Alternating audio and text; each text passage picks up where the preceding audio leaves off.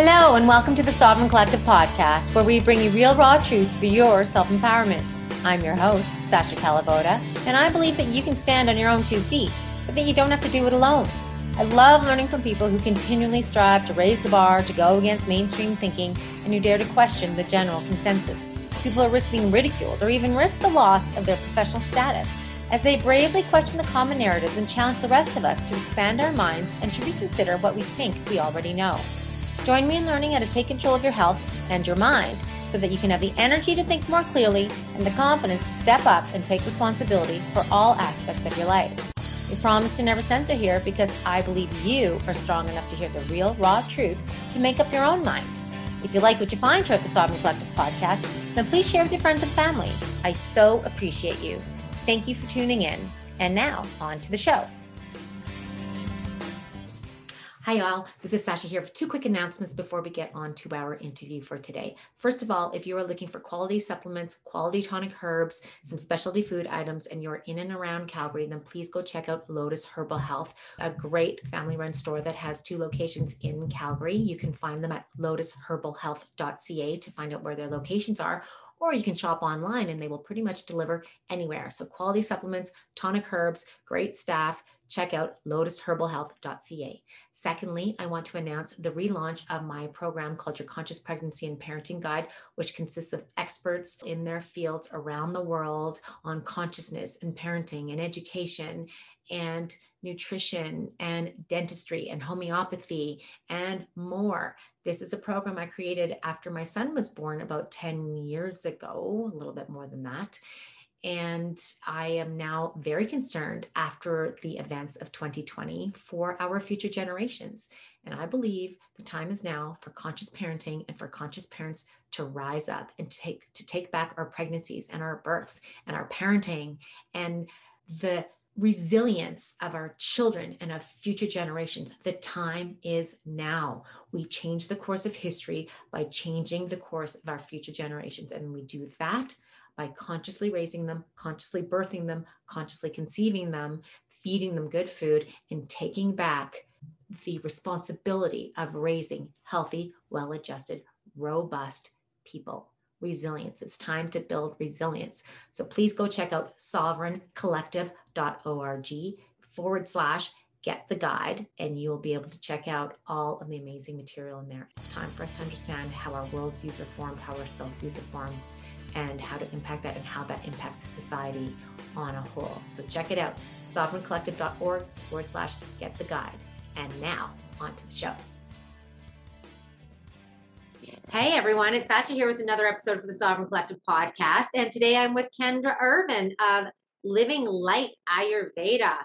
And we're going to talk about a little bit of Ayurveda, a little bit of health and wellness, a little bit about Kendra, and a little bit about an event that she has coming up very, very, very soon that you're probably going to want to tune into. So Kendra, who is she? She is an Ayurvedic health counselor with California College of Ayurveda. She's a certified wellness coach. She's a professional kinesiologist, and she's also a single mom of 2 young girls. She's a busy entrepreneur, and she's on a mission to help you live more in tune with your body type, with the natural world around you, so that you can thrive, be happier, and a healthy you. And I also have gotten to know Kendra over the last quite a few months now through the Health and Wellness Committee of Life Force Canada. That's also something that we share an interest in and are on the same committee. And I finally got to meet her in person just about a week and a half ago at a lovely little dinner that we had. So thank you, Kendra, for joining me today. And yeah, let's talk about you. Thank you for having me. And I have to give you so much credit for getting Ayurveda correct on the first time, because I'm like so serious when I say everyone that interviews me says, how do you say that again? I think I'm going to botch it. And then they ultimately do. And then I just correct them. So this is the first time I'm like, I'm just going to let it flow. No, I know a lot of people can't say that word. I know. Yeah.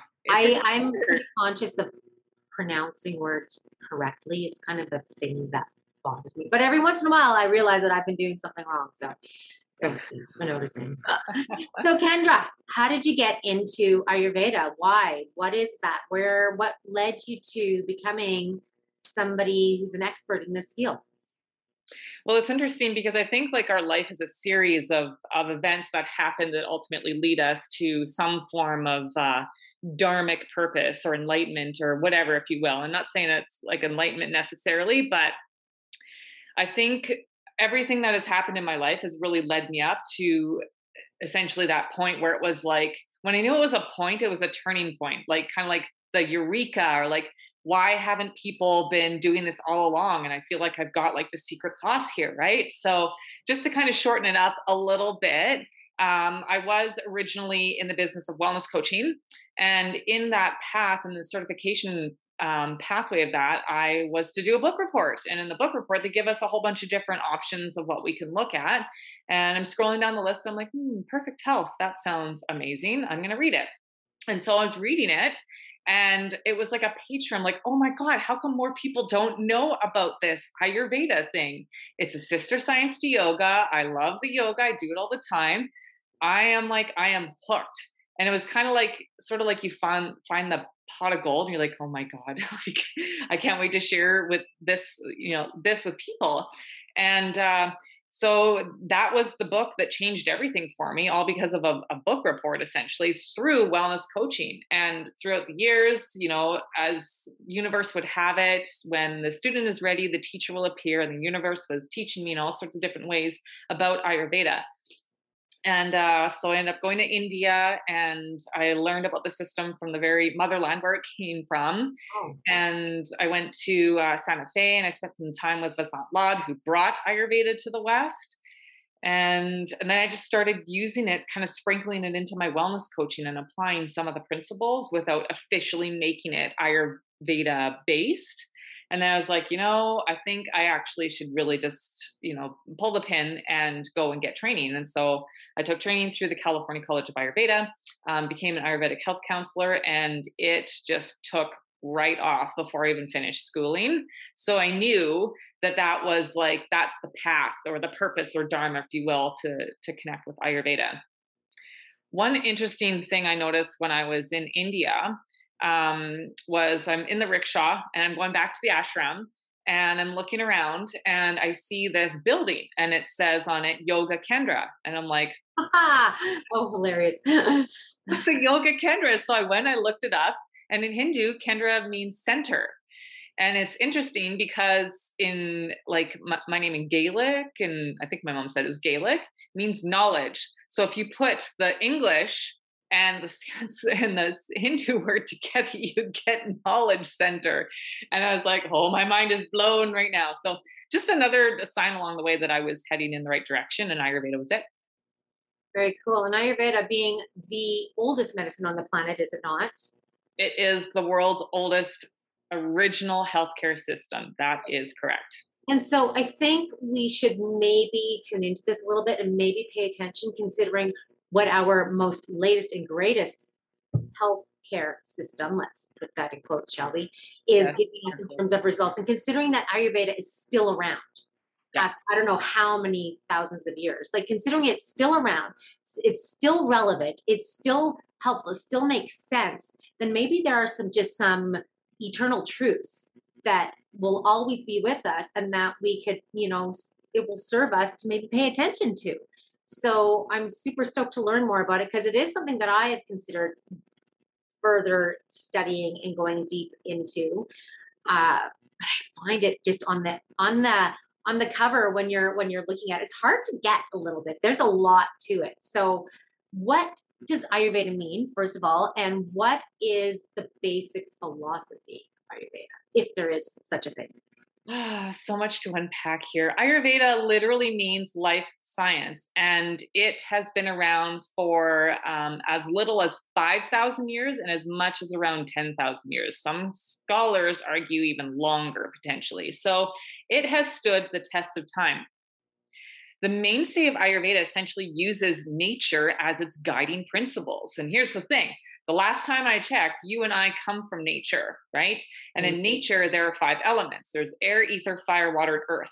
So if you come from nature, and nature's all 5 of those elements, you can't be anything but those 5 elements. You are air, ether, fire, water, and earth in different sort of concentrations, if you will. So Ayurveda really, in terms of its pillars really helps us to pursue things in life as well. There's four pursuits of Ayurveda. We have Kama, Artha, Moksha, and Dharma, and I can unpack those afterwards as well. But there's a lot that holds it up. You're right. There's a lot of things that can make the system really intricate and very complex. However, I mean, I think that's attributed to its age, essentially. When you have something that's upwards of 10,000 years old, of course, you're going to have layers, and you should have layers. If you don't have layers and there's no depth, you should probably be concerned. AKA, maybe what's happened in the past few years or whatever. There's right. So anyway, I don't need to go down that rabbit hole, but essentially what it helps us to do is really discover the truth about who we are. And we do that basically, we start on the physical level. The physical level is where we understand ourselves the most, right? So I understand right now that I'm like touching my kitchen counter. I understand that because my senses can feel that. And so I can start to make sense of the world through all five of my senses and how I understand the environment. That gives me information as to whether or not I am in balance or out of balance, because I can have too much fire element in my body, which would result in inflammation. I can have too much air and ether in my body, which would result in dryness or even like constipation, for example. I can have too much earth in my body and water, which would be excess mucus. So, really, the tenets of Ayurveda is it understands the disease process, the pathology and pathogenesis of disease as it relates to its qualities. So, here in the West, we might say, "Oh, that's arthritis." And in the East, and how they would explain that is in terms of its qualities. So there is excess fire, essentially, to put it at sort of the most basic level. And where is this fire happening? It's happening in the joints. And then, okay, so it's happening in the joints. There's a specific treatment that's designed to help that. In nature, like attracts like. So we've heard that saying in the West, and they've made movies and books and podcasts all about this idea of law of attraction. But really, we tend to gravitate towards that which is like us. So someone that has more like fire qualities, for example, would attract more fiery qualities into their life. Someone that has more earth qualities would attract more earth. It's stability, it's grounding, it's stagnant. Someone that has more air and ether qualities is attracted to things that are lighter, drier, and mobile in their life too. If we have too much of those, it goes, sort of overloads, so to speak, and it goes into what we call an imbalance. So how do we correct the imbalance? Well, nature's dichotomous, essentially. So in nature, we have an opposite as well. So for an east, there's a west. For a north, there's a south. For a dark, there's a light.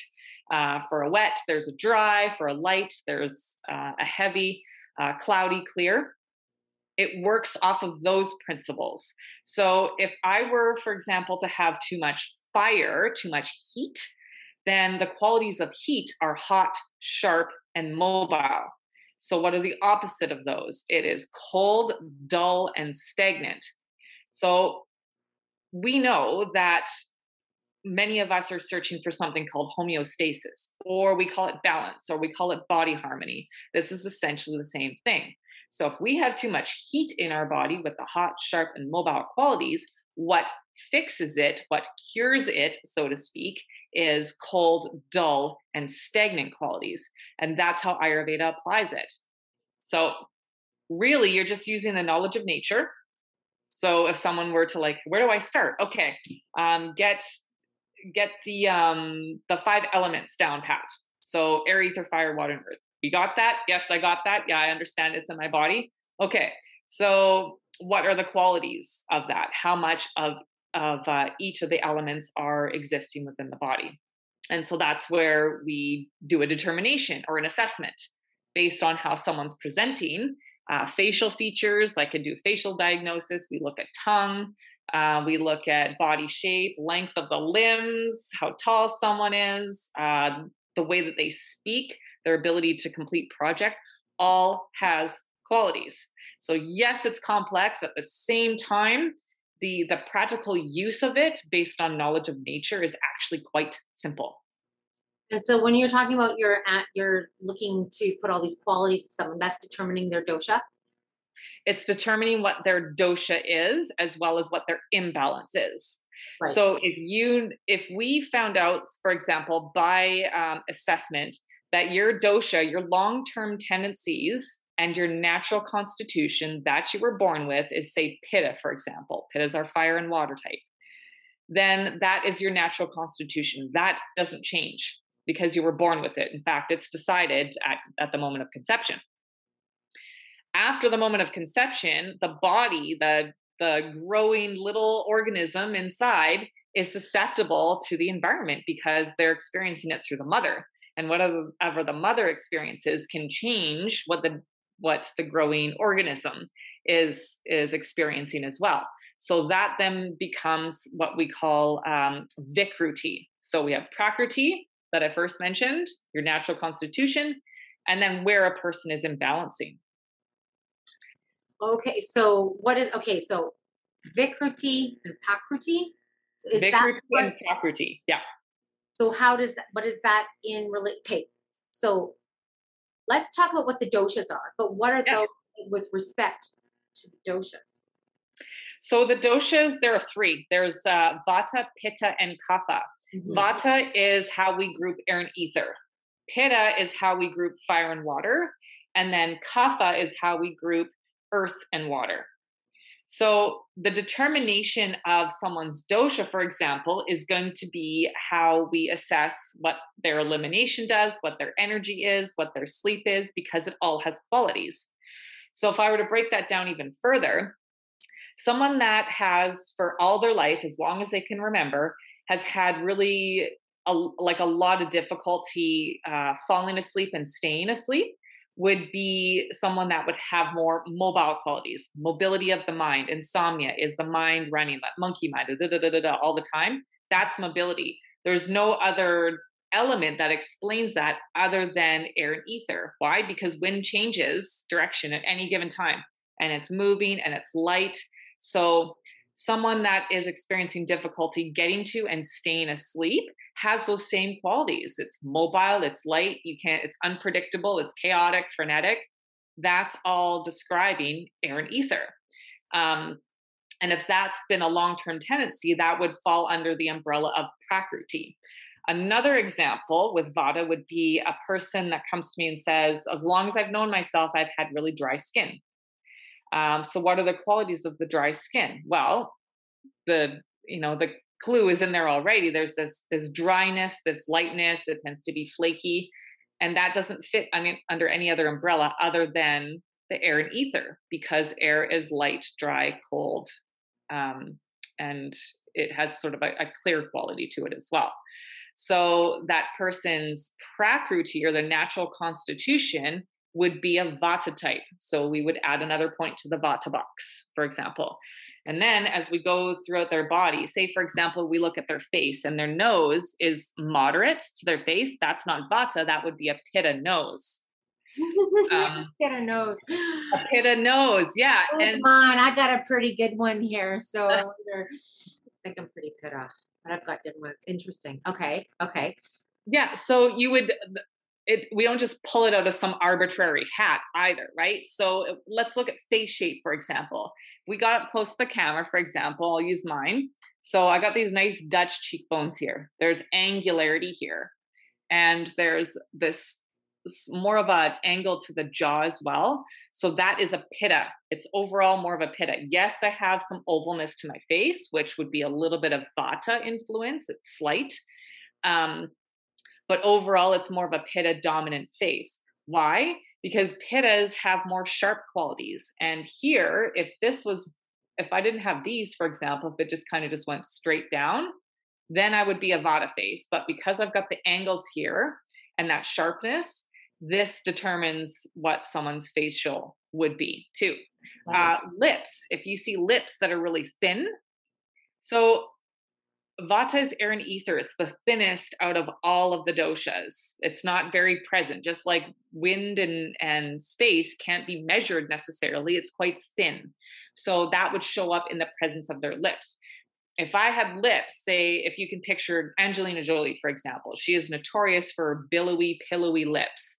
Yeah. Those would be kapha lips because there's more earth in her lips than there are in someone who's quite thin lipped. Which is interesting because the rest of her is not kapha at all body type. So there's so many, so all the elements are really just combining all over to give you that overall, I would say there would be a dominance, right? But there's elements of everything in everyone. Yeah. Right? Yeah. So when people say, oh, do that person, I'm like, I can't just like, assess them right off the street and say, oh, Vata, Pitta, Kapha, combination, Tridoshik. I can't do that because you really have to look at the combination of the inside and outside. I've had someone present before as like a Vata type, but then I looked at his digestion. It was nice and strong. We looked at his energy. His energy was moderate. He had flushed complexion. Um, and he's had that all his life. Freckles, for example, are another marker. He ended up being more Pitta than he did Vata. So looking at him, you think he might be more Vata type because he was more diminutive, quite slender. So he had a lot of markings. But when you do the full examination, you're looking at the entirety of a person, inside and out, including their habits. Right. So if they spend frivolously and all that kind of stuff, that tends to be a little bit more of a Vata quality because again, it's more frenetic energy.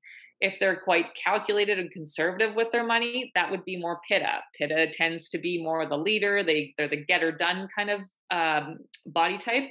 And then Kapha would be they would tend to hang on to their money a little bit more. Why is that? Because Kaphas are are earth and water. And earth and water are stagnant. They're dull. They don't move very much at all. So that's all the qualities that would make up each of the constitution and why there are 7.8 billion different versions of it on the planet. No kidding. So when you're saying that somebody is a little bit more to airy, sharp, light kind of thing movement, then how would you balance that out? You're looking at lifestyle factors, you're looking at food factors, you're looking at like everything. Like I would assume. So what would be, for example, how if somebody's really airy and like a bird kind of thing, like, what would you do for stagnation? What do you do for that? Yeah. So throw oil at them. That's the first thing I would do. Create a grounding practice for them, something that will keep them closer to the earth. And when I say throw oil at them, what I mean is that like all the oil needs to happen in their life. So do a practice like Abhyanga, for example, which is self oil massage. What that does is it serves to calm the active nervous system. So it really just kind of quells it, calms it down with the heaviness and the warmth of it. The other thing I would do is take a look at their diet. Diet is huge and can be sometimes your biggest bang for your buck, if not almost all of the time. How are they spicing their foods? Are they using like artificial sauces all the time and they're making on a go and they're firing it in the microwave kind of thing? That's too fast, right? For them. Vatas need stuff that will slow them down, that create heaviness. So oil, for example, on the body and within. So if they don't eat avocados, I'd recommend they start eating avocados, for example. Start putting more ghee in their cooking too. Cook all their foods. Don't eat like light, raw foods kind of thing, because all those things combined are going to bring those qualities into your body and aggravate a Vata imbalance. So that Vata imbalance can be fear, overwhelm, anxiety, like constant fleeting thoughts kind of thing. Remember, it's movement. It's hard to sort of pin it down, right? I just want to interrupt quickly. Those are very common traits, I would say, right now in general for the time that we're living in is racing thoughts, worry, anxiety as a whole for people. Yeah. So the beautiful thing, I love that you bring this point up too, is because really how Ayurveda looks at all the planet and the beings on the planet essentially is we are a microcosm of the macrocosm. So if we are having a lot of internal battles, that shows up in our environment. And if you look at the world right now, as you mentioned too, guess what? We're in a little bit of trouble when it comes to fear, anxiety, overwhelm, all of that. That is right there a clue that we have a lot of people walking around with this fear and this anxiety, unable to sleep. All sorts of things are happening within their body. as a result, and how they're receiving the world, essentially how they're responding to the world. So it perpetuates itself, and it only creates more if they don't get a handle on that by creating more balance in their life, that homeostasis that I talked about, and creating that harmony. So there's too much lightness, there's too much raw, there's dry, it's fast, everything's fast, fast food, fast, all the things. It's so automated, right? And so, due to the very frenetic nature that is our current society, even before 2 years, and especially now with all the fear that has just been circulating around like an unpredictable wind, we can say that overall that's more of a vata imbalance taking over within the world, and we would do well to slow down and to create calm in our life, to create more grounding practices, to nourish ourselves well, cook our food on the stove instead of firing it in a microwave for 3 minutes and expecting health to come out. Um, and just really taking out a lot of clutter in our lives too that are creating overwhelm. Overwhelm is also vata. There's too much to do. People are too busy. They don't have time anymore. At least that's what we're saying. Anyway. That's what we're telling ourselves. And when you're Yeah. making your food recommendations, are you taking into account the season? Yes. Absolutely. So I think people have, started to really be more open to the idea of seasonal wellness and seasonal eating. And that really is in Ayurveda what we call rudacharya. So eating for the seasons. So right now we have a season where things are, well, I mean, outside wouldn't really support it Into spring, necessarily. folks, and there's a snowstorm going on outside. Wet, Yeah. heavy, So, so present circumstances and situations, weather conditions notwithstanding, typically in the spring, we see the great melt. So things start to become unearthed, and we start to see, baby bunnies being born, and the cherry blossoms are starting to open. There's this whole idea of rebirth. So we see an increase of the water element. So if someone I'll use kapha as an example because it's what we call the kapha season. So we see more earth and we see more water in the season. Someone comes in and they're a kapha dominant body type. They have like excess mucousy conditions, a mucousy cough. They've got excess weight they're dealing with, and we're in the middle of spring. So all of those are kapha conditions. First of all, their natural constitution is kapha. So they've got more of a rounder face, fuller figured. And then their internal systems support that as well. They're kapha. Their imbalance is kapha with the mucousy conditions. And we're in a season of melt outside. So more earth and water.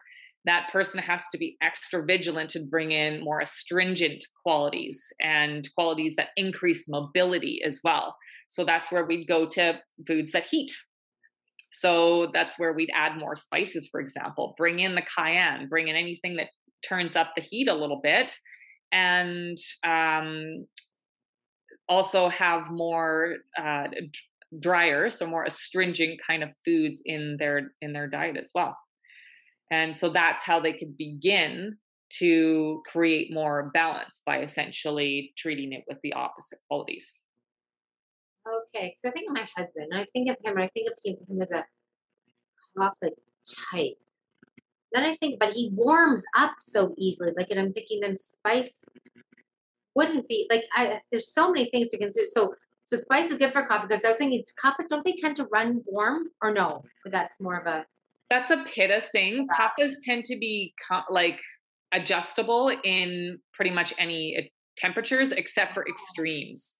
So he could be a dual dosha, or he could have a pitta imbalance, for example. It's hard to tell unless we could determine if it was long-term tendencies versus something that's sort of emerged more in the last few months, few years even, but hasn't always been with them. So if that person, for example, tends to run hot right away, it's a pitta quality, and they always have, then that's more their natural constitution or the big fancy word prakruti. But if, for example, that person goes out and say they tend to run hot and they're out in the sun, it's the middle of the summertime, so we're now in the fire season. and they're outside without like proper sun shading or anything like that, they get a sunburn. So that sunburn is a pitta vikruti. It's an imbalance because they've heated up their skin and now they've got first and second degree burns happening because of being out in the sun. So now, what is our go-to thing? What we do every summer, if we get a sunburn, what is the first thing we apply to our skin? Well, Typically going to be like aloe gel, isn't it? Most people, that's their sort of their go-to. Well, funny thing is aloe vera is actually like the antidote, so to speak, to a pitta imbalance. So aloe vera could help the sunburn and the arthritis and the excess anger, irritability, or resentment, or what have you, because aloe has the opposite qualities of what the person's presenting with. So things like rose, for example, is very helpful. A pitta having like a vase full, I'm looking back there at my table, a vase full of roses, for example, in their house, even like visually through our sight senses, actually works to stabilize and harmonize the body just by having them in our field of vision. very cool. That totally makes sense to me because there's so many more senses than even just our five senses that we've told that we have. But that totally makes sense. Like today, my son and I cleaned out downstairs spare bedroom that I needed to just get done. And now just knowing that that's there, I just can't stop talking about it because my whole world is lighter now because so that even that just in your awareness and seeing it, it's like, ah, so I can totally believe that. So Yeah. when it comes to, so in India, first of all, in India, is this still the primary philosophy of medicine in India, or are they going towards the Western ways as well for some strange reason? And what is the state there with their medicine and their health in general? Do you know? So it's starting to re-emerge. To answer your question, the allopathic model came in with basically the British invasion, and Ayurveda was all but wiped out in one spot in Wow. India, and that was Kerala. So yeah, they had India's been invaded a couple times, and in that whole process, universities were burnt down, books were burnt, and that sort of thing. And they basically just almost wiped out the entire thing, um, except for that one spot. Now, since all of that has happened too, many students that go on to university will tend to pursue allopathic models of medicine. Like if they can't get into med school, for whatever reason, competition or whatever it might be, their secondary choice is Ayurveda, which is so interesting because that's the motherland of Ayurveda itself. But I think many of us have been taught that the only way is the allopathic way. And there's often a one size fits all, cut and drug solution to it, without really taking into account treating the root cause of the issue as opposed to just sort of throwing a band-aid on it and um, you not actually getting after the cause. They're treating more the symptoms or even signs, if you will. um, so it's starting to come back. And on another note as well, when I was over there, there's actually far more homeopathic clinics than there are allopathic. And just to sort of break that down, we see allopathic in terms of walk-in clinics. That's what I'm talking about. So we see walk-in clinic on almost every corner here. And where do you see an alternative medicine clinic or homeopathic or whatever? You can't. Someone's basement maybe. That's and then the odd place, but like an actual clinic that is completely 100%. I think we have one naturopath clinic or two maybe here in Red Deer. Out of the whole thing, and everyone knows where they are because there's only two, but yet we have It? There are a few more in Calgary, but that's not very much. Wow. Okay. it's not. And so in India that's the reverse. You see way more homeopathic, naturopathic, even Ayurvedic clinics as well, far outnumber the walking clinics. And the thing is that they look at healthcare in terms of being able to treat root cause of the issue as opposed to creating a band-aid solution. And how do they approach chronic diseases now? Because I mean, the philosophy was created in a time where we weren't dealing with heart attacks and diabetes and all these things. So has it had to evolve, or do you just keep the same principles and just and ignore the actual illness and just stick to the same principles? Like, has it had to change? Do you know for chronic illness? So anything that's more difficult to treat in Ayurveda is defined as anything that's been longer than 3 months. Sorry, it becomes increasingly more difficult. So moving into that chronic stage, um, you still go back to what caused the issue in the first place. And I mentioned that we identify more. I said like the counter because I can feel it, and I know that my senses say that I'm touching a counter, right? But that's because that's on the physical level. Dis-ease actually doesn't start on the physical level. It starts a lot subtler than that. So it's got more chronicity. Is that a word? Did Sure. I make up a word? It's a word today. Yeah. It's got more of a chronic nature when you look at the subtler aspects of where the dis-ease originally started. So it's a good time to actually to talk about the three main causes of dis-ease and the primordial cause. Um, can I indulge you? Please do. Yeah. Okay. So the three main causes of dis-ease according to Ayurveda are misuse of the senses, failure of the intellect, and then the speeding up of time. So they have all these Sanskrit words, but I'll spare you that and just start with kind of elaborating on the misuse of the senses. When it comes to the misuse of the senses, it's basically doing things in your life, lifestyle habits or behaviors or what have you, that are actually counterproductive to your dosha or your body type. So if I was, for example, pitta body type, and I'm like, oh, it's middle summer. I'm going to go outside. It's like, you know, 30 degrees out kind of thing. And I go lay in the sun and I'm fair skin and I kind of freckle or whatever. Um, I am therefore misusing my senses. Oftentimes we aren't aware that we're doing it. So then we get the imbalance and we never make the connection between the two. Um, so that person would be misusing their senses. Someone who is Vata type, so that's our air and ether, really dominant in those light, dry qualities, decides it's going to be a good idea to move to Lethbridge. Lethbridge is well known for being quite windy, and they go outside in the wind all the time, but aren't making the connection that exposure to the wind actually is creating more imbalances of the same quality in the body. So they're having fleeting thoughts, they're having overwhelm, they're having anxiety, their skin is drying up, they're constipated. All of those are qualities of air and ether. Um, and a misuse of the senses example for a kapha for to look at lifestyle factors would be kaphas have excess earth and water. They tend more towards that. So if they, for example, say make a food choice that's really heavy, it's like lasagna, and then they have like mac and cheese afterwards. It's all like warm, heavy foods, but they're already a warm, heavy constitution. They're misusing their senses, and then they're creating things like mucousy conditions or overgrowth of things, excess earth. So that's misuse of the senses. The second one is failure of the intellect. So this is typically where we see it is more conscious. Now we kind of, in this particular realm, we know that it's not good for us, but we still do it anyway. So I know say I'm a Vata, air and ether. I know as a Vata that eating a bag of chips will probably create more difficulty in digestion. And I'll probably have constipation, for example, or my skin will dry up. Not saying all those happen.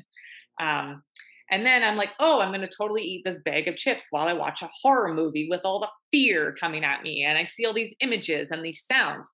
So don't forget that our bodies basically are a vessel or a holding dock for all of that. So we'll see, I don't know, Saw 2. That's the first one that comes to mind. So a horror film, we're watching that and we're hearing the sounds of that. And we're eating light and dry foods. That's all going to create imbalance. And I know that it's creating imbalance in me, but I do it anyway. I've failed my intellect, and my intellect has failed me. The third one is the speeding up of time. So basically, the faster we go, the faster we decay. So when we look at automation of everything, it's drive-through banking is now too slow. You can literally do everything from your phone and have it right away. There's this sort of instant gratification thing that's happening, and time is sped up. And even though as a society, we now have more time than we ever had to do things, we're still constantly busying ourselves. And that really shows up in the person that like looks in the mirror and all of a sudden is like, oh my God, where did this wrinkle come from? I didn't even like notice it showing up. Or they say at the end of the day, oh my God, I don't even know where the day went. It just like one task blended into the next. And here I am, and I don't even have time for myself.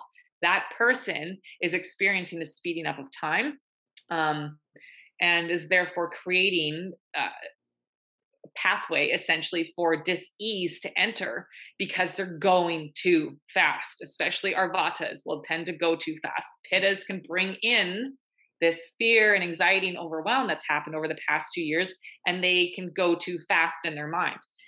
Same thing with kaphas. Kaphas can adopt that as well. Kaphas can get scared. They can be in that imbalance of vata, based on getting swallowed up in a lot of the BS that's happening out there, and a lot of the fear mongering, can essentially create a speeding up of time for all of us. All of the doshas can experience that. The one underlying cause of dis-ease that is, we'll look at that as sort of like, I just told you the iceberg. So underneath the water, the one underlying cause of dis-ease is, and this might be like anticlimactic to some people, but it's forgetting who you are. That's it. That's the primary cause of dis-ease, according to the world's oldest original healthcare system. It's forgetting who you are. So let me unpack that.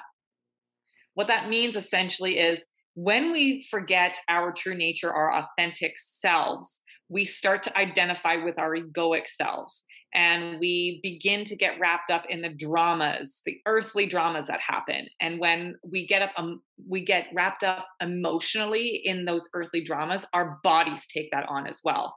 So what happens is, by this forgetting, it really just creates a domino effect, essentially, where we forget our true nature as spirit. We identify with all of our egoic needs, and we're running around serving all the egoic needs all the time. And many of us don't notice until it shows up as arthritis, until it shows up as a mucousy condition, until it shows up as anxiety, because that's when we're like, oh, well, now I can actually pay attention. So it's what happens, it shows up on the body as it keeps the score.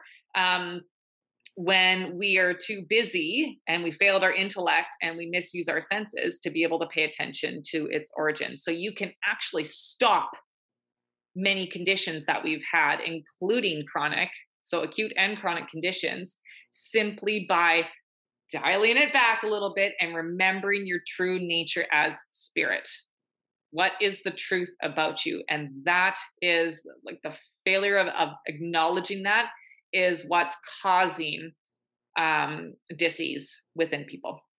Right. I think we're in a big state of forgetting, because I was going to ask you, how big does the role of the psyche play into Ayurveda? But I think that really answers it, because that's what I mean. It's on that other realm of understanding who you are, owning yourself, being in your space of so much more than what you can see the average person perceives themselves to be when they listen to the rules, they don their mask, they sanitize their hands, and it's like, how small do you think you are? There's so much more than that. And I think in of all the traditional wisdom of the ancient medicines, it's that knowing who you are. Well, they wouldn't be donning the mask and shrinking down if they did know. I know, exactly. Right? And the thing is that the less that you know yourself, the less that you know the truth about who you are, the easier you are to manipulate. Straight up, hands down, hard truth. That's the way it is. Yeah. So if you dial back to that and you remember who you really are and what the truth about you really is, what your dosha is, what's the truth? Is there fire in me? Is there more air and ether in me? Is there more earth and water in me? And so when we find that out, that's sort of the first step that we take towards unraveling that, towards taking our power back. And that's the step that is necessary for us to be able to remember our truths, because we aren't going to be like, oh, she says that we need to remember our truths. So how do I do that? Right. So start with things that you can identify with. Change your lifestyle, change your diet. Diet is huge. And that might be a relief to some people, because they're like, well, I actually feel like I can have control over that kind of thing with some people. And, they go to the grocery store, and instead of taking a bag of Doritos, they're going to choose, a sweet potato and cook it. and have that instead of a bag of Doritos. Isn't that a fancy alternative? Hey. Isn't it? I like that alternative, definitely. So if somebody wants to find out what their dosha is, like I've filled out some of those questionnaires. I always struggle with so many of the answers because I feel like not one of them really describes me because I'm not always one way. Yeah. You know, so does somebody have to see an Ayurvedic practitioner to learn their dosha? What does one do to get that information? In short, that is the best way. It's the quickest way to get the answers that you want. That is the most reliable, is to see a Veda. So a Veda is a practitioner of Ayurveda. So that is your best way. If that's not, within your grasp or realm at this point, doing something like a dosha quiz is at least a step in the right direction. I mean, that's actually how I got started, right? But I didn't get formally tested until a few years later. So that means I spent those years that I was doing the tests online or in a book or whatever with information that was more subjective. Because when we take tests that are out of a book or online, we tend to see ourselves as we'd like to see ourselves rather than what the actual truth is. And that actual truth is going to come from the observations of a trained Veda. So your quickest way to results is through having a practitioner do an assessment for you to find out what your natural constitution is. And second, what your imbalancing is, where that is. Then we treat the imbalances first because it's the most emergent. And as soon as we reduce those, then we focus on balancing out what your natural constitution is. And that's where Ayurveda is simple and practical. It only gets complicated when you start diving into philosophy and all that kind of stuff that the nerds like us like to kind of dive into, right? That's all the basis, but we keep it as simple as we can at a level where people can identify with it, because we can identify with nature. So many people love going to the mountains. Yes. They love being by the ocean. That's natural. That is a natural, intuitive remembering of who you are right there. Totally. And how much do herbs play a role in the whole process? How much? Say that again. Herbs. How much for what? Ayurvedic herbs. Herbs. Yeah. Okay. Herbs are herbs play a part in the whole process in terms of how we treat an illness or a disease medicinally. So we can create a lot of shifts in someone's constitution or their imbalance just by lifestyle and nutrition alone. But if we aren't quite getting to the treating, for example, a person has excess gas and they want that to end, they would go to herbs for that. Right. But what's causing the excess gas could be that Vata person with the air and ether decides to move to Lethbridge and take on an extremely stressful job. Right. So you can throw all the herbs you want at that, but if you don't treat the root cause of the issue, it's going to keep showing up, and you're going to have to keep taking herbs all the time. So herbs can also work where, say, we give it a really good college try with the lifestyle and the nutrition, for example, and it's still not quite getting down to that deep layer. It's not shaving off all that stuff we need to in terms of creating clarity. We can do that with herbs. So basically, it's sort of a deeper, more concentrated way and a more curated program, if you will, once we start introducing herbs. So you can have herbs that are carminatives, for example, that expel gas. So someone was having excess gas for the past couple of weeks, they're not sure why, and they just want to be relieved of that. You can give them a carminative, for example, and a carminative will help to decrease that. But in the meantime, you still need to work on not eating Doritos while watching, Saw 2.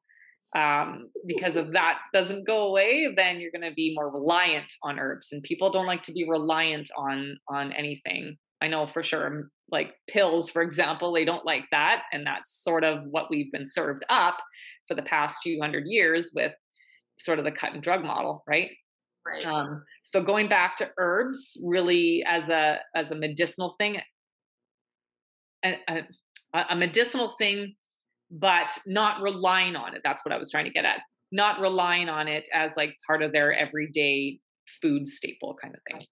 And that's the thing. I try to tell people, this is in addition to the basics, right? Yes. The better choices, the more appropriate choices for you, the seasonal things, the awareness of self, everything else. And then this is just kind of the icing on top. But I think they can have their role if somebody's uncomfortable and they need to shift something quickly.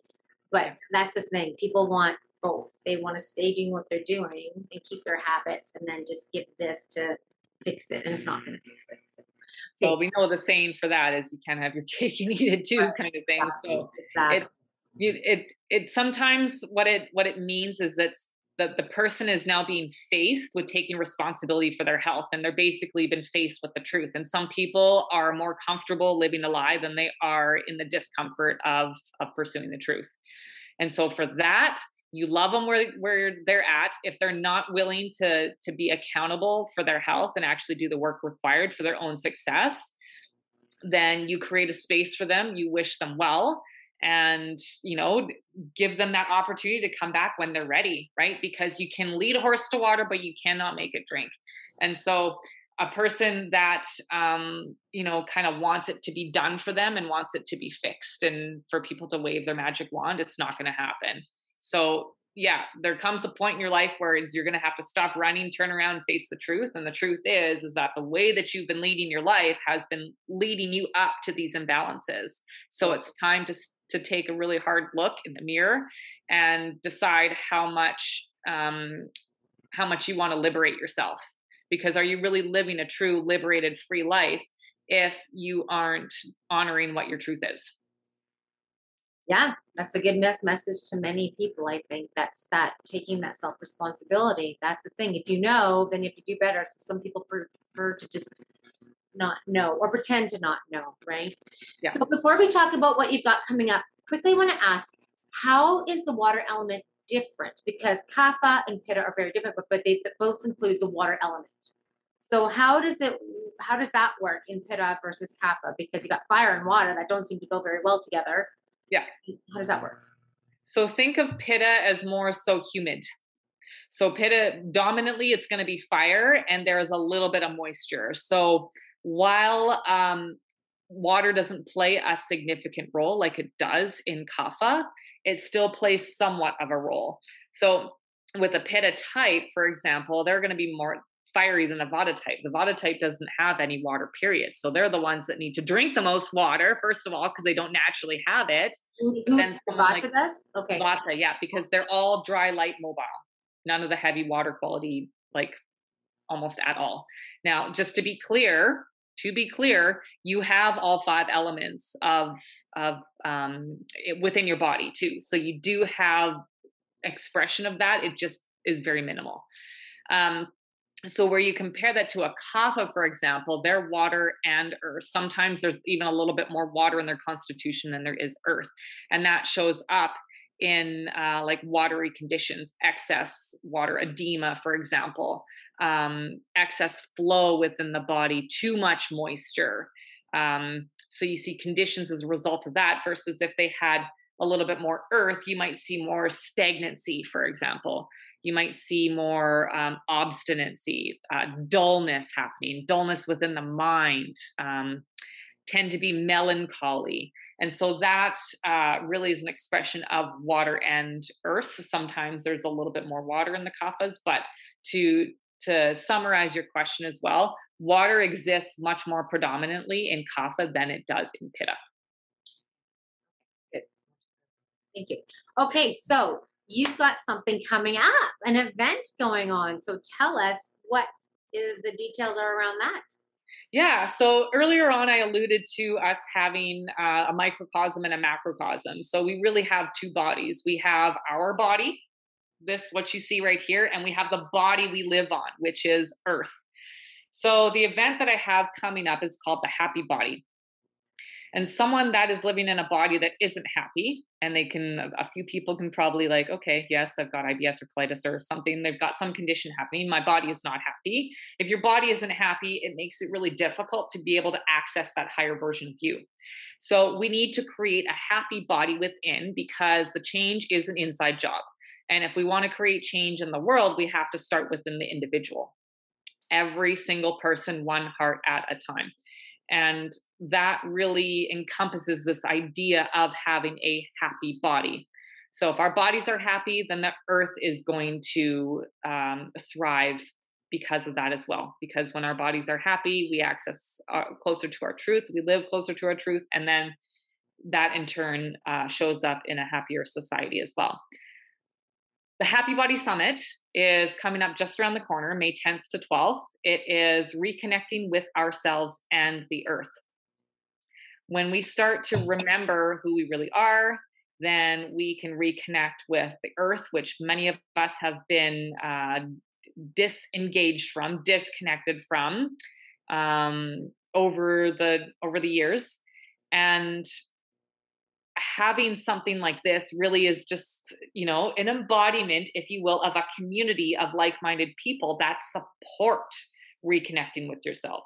So it really is highly concentrated on preventative health using the best of both worlds. So we have Eastern medicine and we have Western medicine, and we have a really great representation of people that practice in both. We have Ayurvedic practitioners coming in. There's more than there was in the last summit, for example. We have yoga coming in, and we have our Western practices as well. We put the two together, we have a really great integrative model in how Ayurveda works with all of the systems, with all of the modalities that currently exist and are in practice in the West. This summit is a gathering of people that can provide those resources for you to reconnect to yourself and to reconnect with the earth. And we have Earth Day coming up, I think, on Friday too. So there's all this energy moving towards us being able to find out what our truth is, get back out to nature, go hug a tree, and really reconnect with who you are, because you come from nature. And if you come from nature and you were born out of the energy of love, then all you're doing is you're returning to love.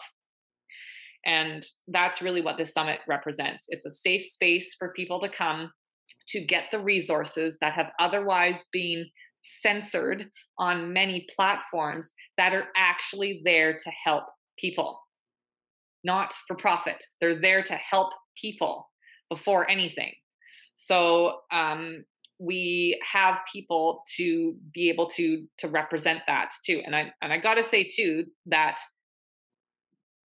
our practitioners that come on here that use these modalities and these systems and everything, let me be very clear, this is their business. So yes, of course, there's going to be some sort of a compensation for them in the future, because it's what they do. So I just want to be clear on that. But the idea is that everyone that comes onto the summit serves people, and they serve the individual. And this really is an opportunity for them to have an experience for 3 days where you get to experience meditation, where there's a live plant-based cooking class, where we have a panel of experts each day representing pillars of Ayurveda too, and how it amalgamates with the West. We have a shaman coming in and doing a formal meditation for the Wednesday lunch hour.